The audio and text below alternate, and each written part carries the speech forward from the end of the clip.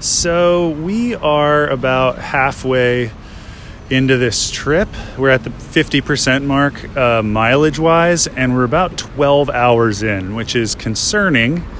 But there was a lot of wasted time coming through DC, and we stopped for a long time after our first set of miles because it was so cold and we needed to warm up. But we have a rhythm now.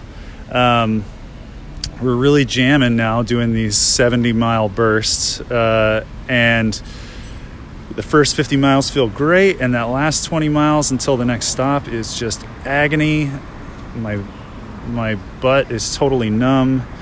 I keep seeing billboards for cold beer, and I would sure rather be sitting somewhere air-conditioned and drinking beer.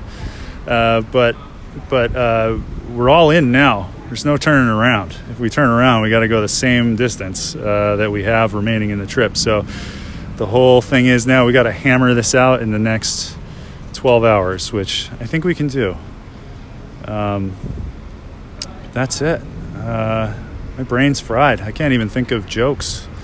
Bill is inside this Quickie Mart getting some stuff. So thanks for listening. There's actually a lot of people listening and cheering us on. I really appreciate it. So we're in North Carolina, going to be in South Carolina very soon. We'll check in from there. Bye.